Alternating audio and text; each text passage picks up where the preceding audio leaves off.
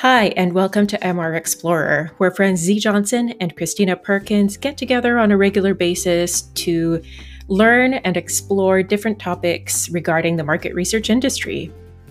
Welcome to today's episode. We hope you enjoy.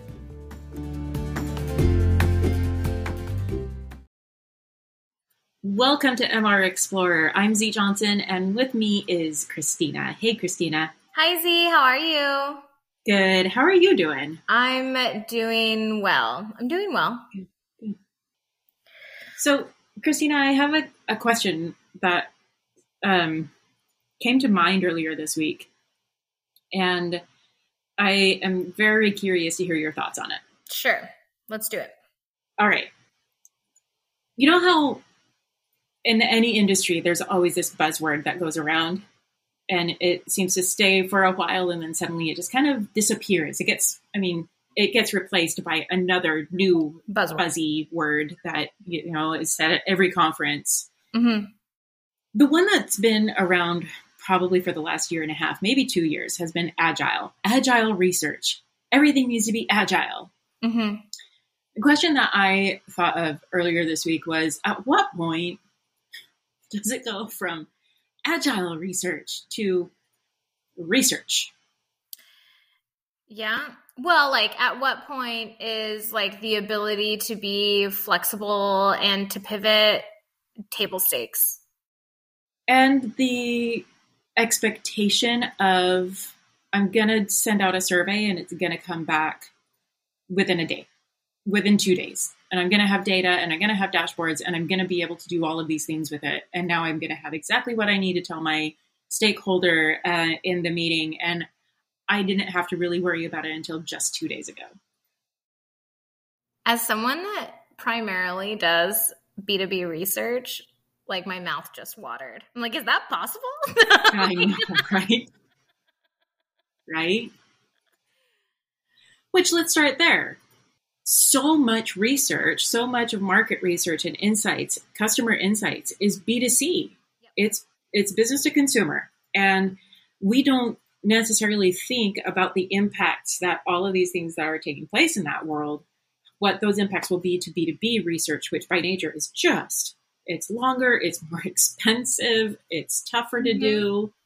Well, it's interesting, because again, for those new listeners that we might have, yeah, Z and I are in two very different kinds of research worlds, in that my focus right now, where I have worked in consumer research in the past, both supplier vendor side and client side, is I am right now client side doing primarily B2B research. And so when I have new solutions being presented to me, they're always consumer focused. And then whenever I bring up the possibility of can we do this with commercial audiences, it's always we're getting there, or oh, not quite yet, or whatever.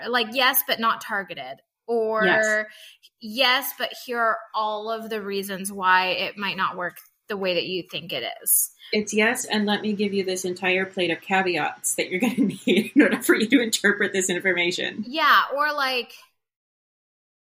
can we do this with our audiences? Yeah, but, and then that's all. And I'm like, okay, that's just not how this was created. And you also can't you can't go into any kind of presentation of new capabilities or anything like that, thinking that this was built for commercial audiences. Mm-hmm. Me as a client, I can't, or B2B audiences, I can't do that. I've learned that I can't do that. But also there's typically never even an acknowledgement of the examples that are always given are CPG clients or something like that, which I get it. But guess what? This is me generalizing and stereotyping. CPG consumers are the easiest ones to get in the shortest amount of time. They just are. Like CPG consumers are probably as close to Gen Pop, general population, as you're ever going to get. Exactly. And like, I'll just tell you that when you're in a tech, you're doing tech research, consumer, like B2C or B2B research, like these are not easy to find people. And so like, as soon as you're done presenting and we go, okay, but what if our IR is like a 5%? And then you say, oh, we're not really set up for that. Yep. And I'm like, then why are you here? Yes. And also for people who don't know this, it's so funny listening to this, Christina, because I feel like our world switched when you were working in client side more directly with consumers. I was doing the B2B role, doing tech research, experiencing those exact things, like get super excited about technology, sit down with the person who just gave the presentation. You're like, great, here's my audience that nobody can fill. Can you fill it? Mm-hmm. And I remember there was one organization where I went to them and I said, here is our audience definition. I am really curious if you can do this with your proprietary sample. And they came back, yeah, absolutely, we can totally do that. Bless their hearts, right? I mean, A for effort. They were really excited about this opportunity. They go, they run the research. Then the first thing that I hear back from them is, so we maxed out 5. The people who met your requirements in our proprietary sample. So if you do use our proprietary sample, it's going to have to be like once a quarter, because that's how because we just barely hit the minimum that you say you need in order for you to be able to use this data elsewhere. And I'm like, that's what I thought. Yeah. Thank you for playing. I will now go back to my traditional waiting for 6 months before I can use information. Which is fine. I mean, I think it's just the world that you live in. Yeah. And that's fine. And those are like the qualifications. And if it was easy, it's what I repeat to myself every day on a run. If it were easy, everybody would do it. It's fine. It's fine. But at the same time, it's kind of like when we go back to that idea of agile research and being able to pivot and be flexible, that story kind of changes when you're talking about commercial research, because there's only so many ways to find some of our folks. Yes. Or B2B research. And it's so high stakes, I think, that it's expensive. And so to sit here and say, I will experiment with you, I'm down to experiment. Yeah. But there has to be some kind of reasonable assumption that what I'm going to get back is going to be usable.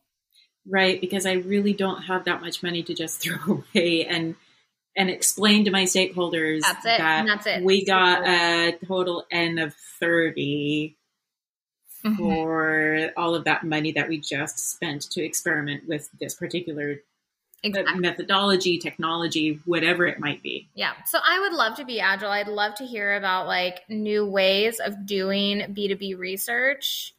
But at the end of the day, like sometimes you just have to put your feet on the ground and get it done. And that just means doing the same kind of things that you've done in the past with resources that are reliable. Yeah. So what are some of the things that came up for you this week? For me, part of it was, I was just thinking about the fact that it felt like so much of, and I'll caveat this with the B2C world of research, it's come down to sample is now super cheap. We have so many sample providers and can get sample very quickly. We have ways of automating the research itself so that you can have always on research, and you can just ping it every, however often you want, because it's always collecting data. You can do all of these different things that now have become somewhat common, more common than not, in the B2C market research landscape. But then as I thought about all the automation pieces, I started to think back about our discussions that you and I have had about diversity, equity, and inclusion in research. And one thing just kept coming back, and it was, well, we can automate where we can, right? One of the places where we keep thinking about automating is sample being the people who are actually taking your surveys. And as soon as I thought of that, I remembered Mario's story of the website that had been translated into Spanish wasn't generating the money that they expected it to generate because they didn't realize until a Latinx person was looking at the data and provided their perspective on it that, hey, you know that uptick that you're seeing on the English version of the website? You actually look at that. Those are the family members whose older family members found your products on the Spanish website, went to the person in the family who has a credit card, has an account, and that person the internet. Exactly. And so I started thinking, and then the other story that I was remembering that Mario had talked about was just the way that the Latinx population responds differently to technology as a whole. And if you try to automate that, well, you're removing that personal touch that they need in order for them to feel confident about using the technology and providing their information to you. But then that ended up cascading into Pepper's talk about making spaces open for everyone, letting the Black consumer be Black when they're giving their feedback. And how do you create an automated system that allows people to be who they are? Right. And then thinking about Marianne talking about how all of one company, the one survey provider that can do that. Right. And so suddenly I'm like, oh, I think I'm seeing an issue here where if we keep moving so fast towards this agile mindset for everyone, we're leaving out. Who are you being agile for? And that's the question. Like, why are you doing this? Are you doing this to save dollars? Are you doing this to just be faster? Are you doing this so you can, I don't know, have a template that's readily available for the majority of your customers? Because if any of those things are the reason why you're doing this, then you're leaving out, you're like by default and almost by definition, leaving out underserved groups of the population that have always been left out because of money, because of ease, because of wanting to serve, like to be more accessible to the largest organizations. Like, guess who the main customer is of most of the largest organizations, you know? Right. And if we peel it back to continue peeling that back, when you look at what agile means, it means being super flexible, being super fast, being able to iterate on a bunch of things, right? Agile has its roots in the computer science world. Yes. The reason agile even is a thing is because it was a new way of releasing software products without necessarily having your customer have to wait 2 years before they had the newest version of whatever piece of software.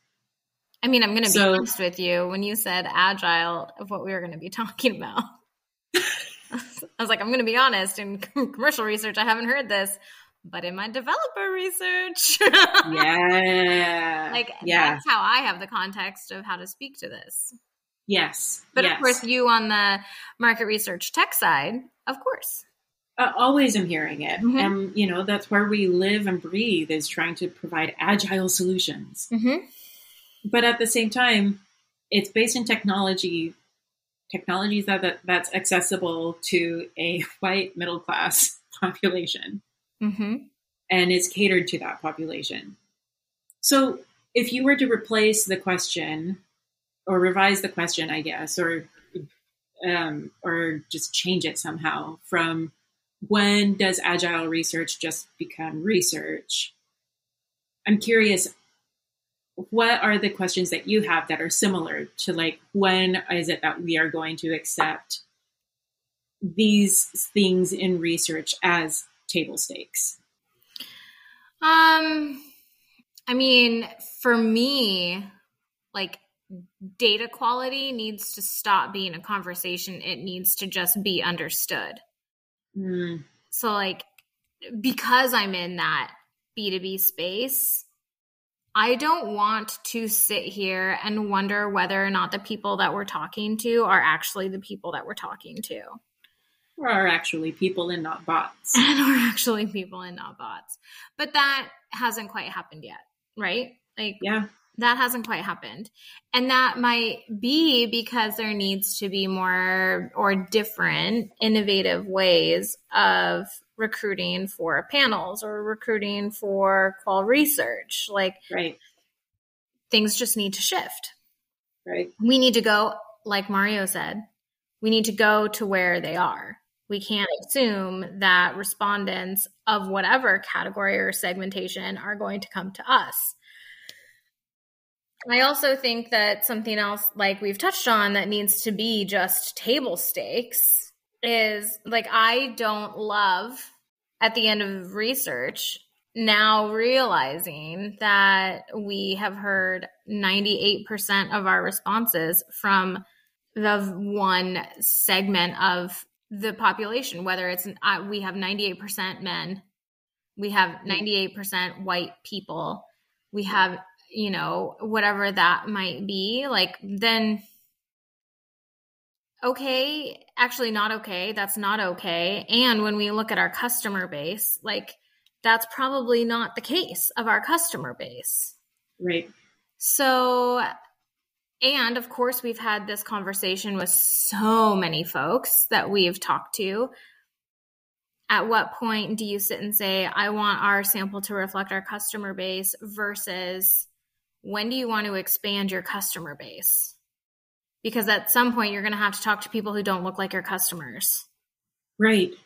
Right. Mm-hmm. I think to add on to that, just to build on that, there is also an element of all of this takes money and it takes time. Mm-hmm. And so at what point do you finally switch from, I want to save money with all of these different methodologies that are being used for me to get my research, and you pivot to, I want to get the best research I can, higher data quality, more representative of the general population. I need to be sure that I'm not having, out of an N of 100, 2 people are from the Black community, and now I'm expecting that those 2 responses, I'm going to weight them so that they can speak for the entire community. Mm-hmm. Mm-hmm. When does that become the norm? And then we can layer in, now that we have this as table stakes, multicultural research, DEI is embedded in our approach. It's part of our ethos as a research community. Now let's look at the technological overlay on that to help where it can help without excluding.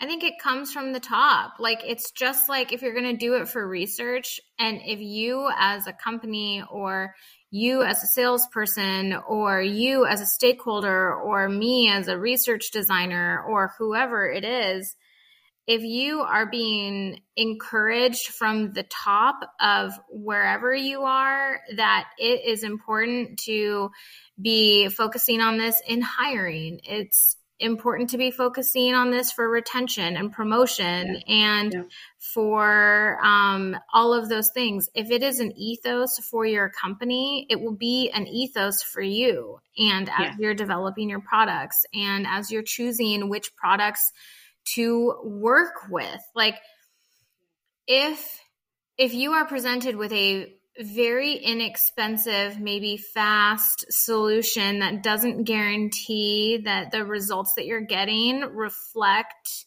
your ethos, and another solution that might be 10% more budget but reflect your ethos and values, your org shouldn't have a problem investing in that.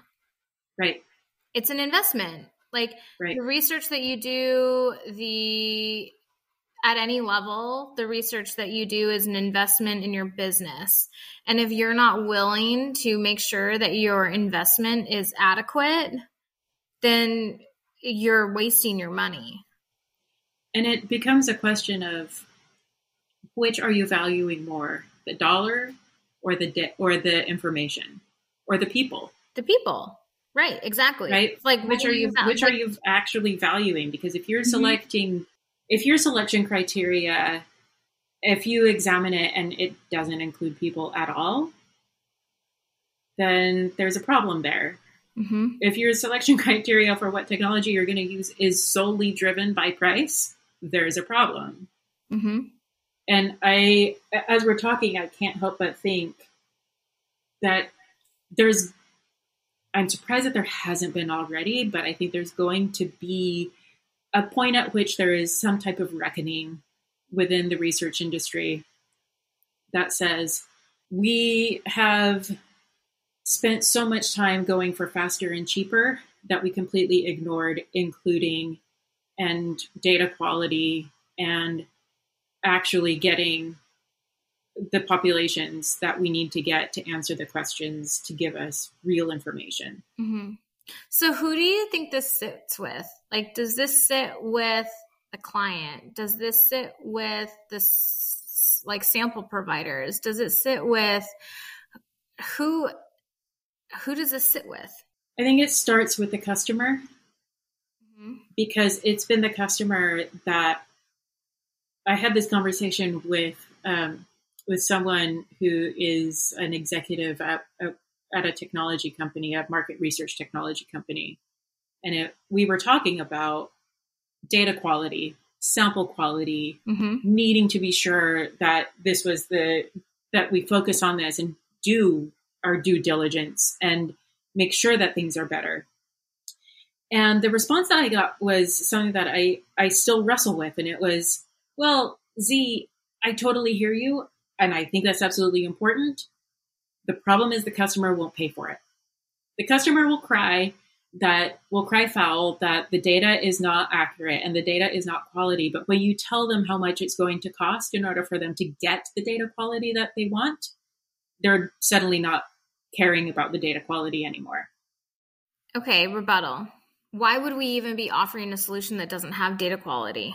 Like, why is the less expensive option even on the table? That's a really good rebuttal. I mean, if I were somebody that was, I don't know, I would. I think the answer to your rebuttal, Christina, is because it ended up being so low priority and we're able to get the numbers. I have seen too many cases where the option is presented because it gets you the numbers in the time frame that is being demanded by the customer. Mm-hmm. And you bring up, hey, but aren't you concerned about the data quality? Well, but what matters more to me is that I get the data when I need the data. I don't know. Yeah. That's hard, hey? Yeah. If this had been solved, we wouldn't be talking about it. I know. But like, it's frustrating. It's like a shampoo company that's like, listen, I've got this $5 bottle of shampoo and I've got this $3 bottle of shampoo. Yeah.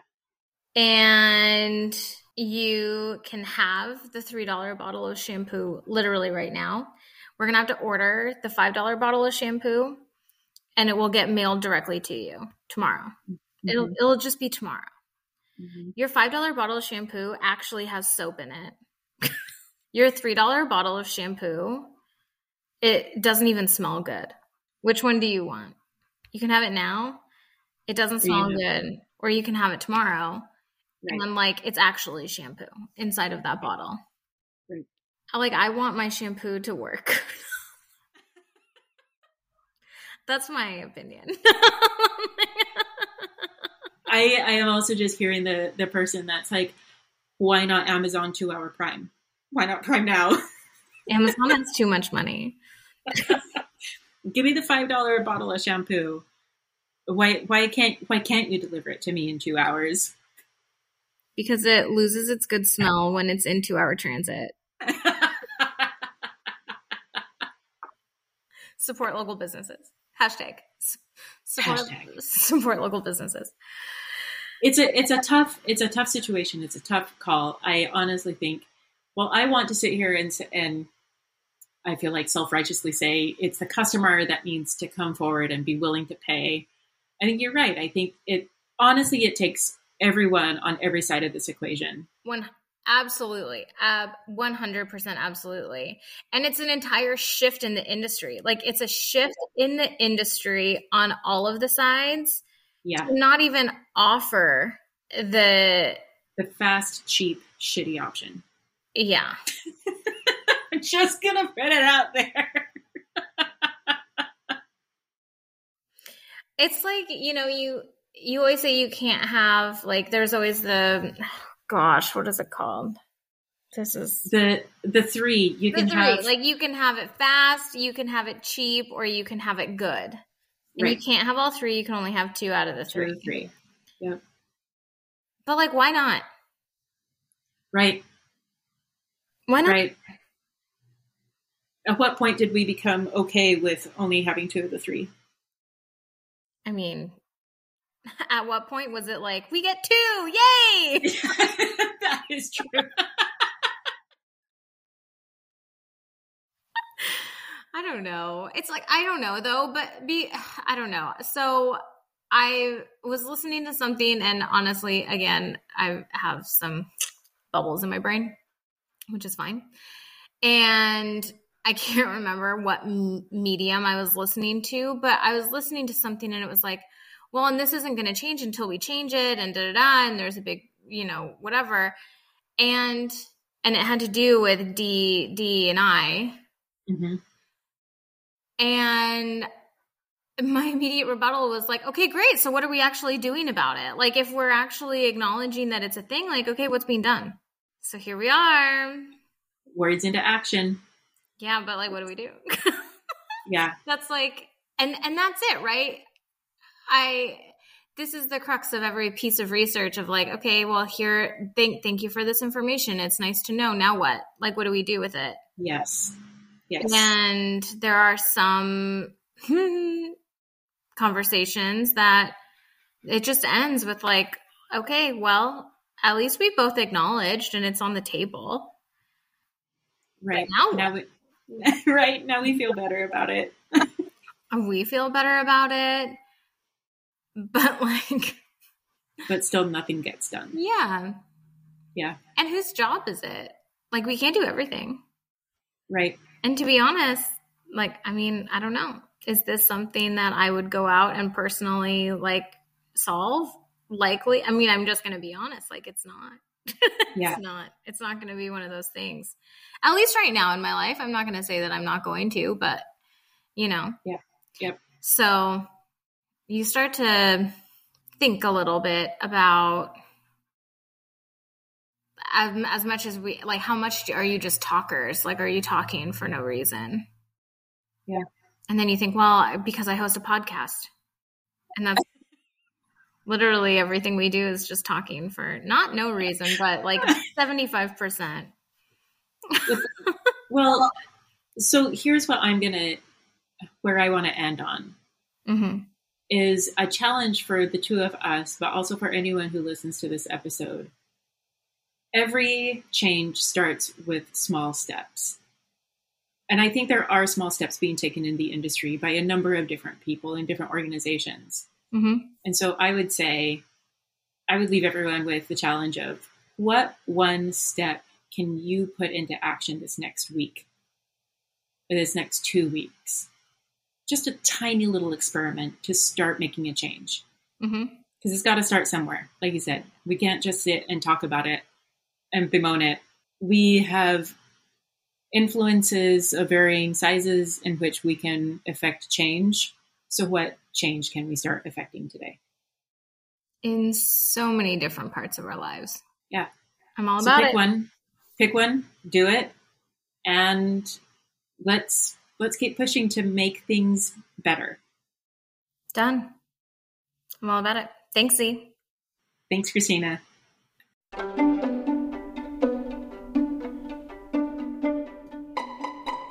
And that's a wrap. Thanks for listening to today's episode of MR Explorer. You can find us online at mrxplorer, that's mrexplorer.com, or you can find us on Twitter and LinkedIn. Links will be in the show notes. Please like, subscribe, and we look forward to exploring more topics about market research with you soon.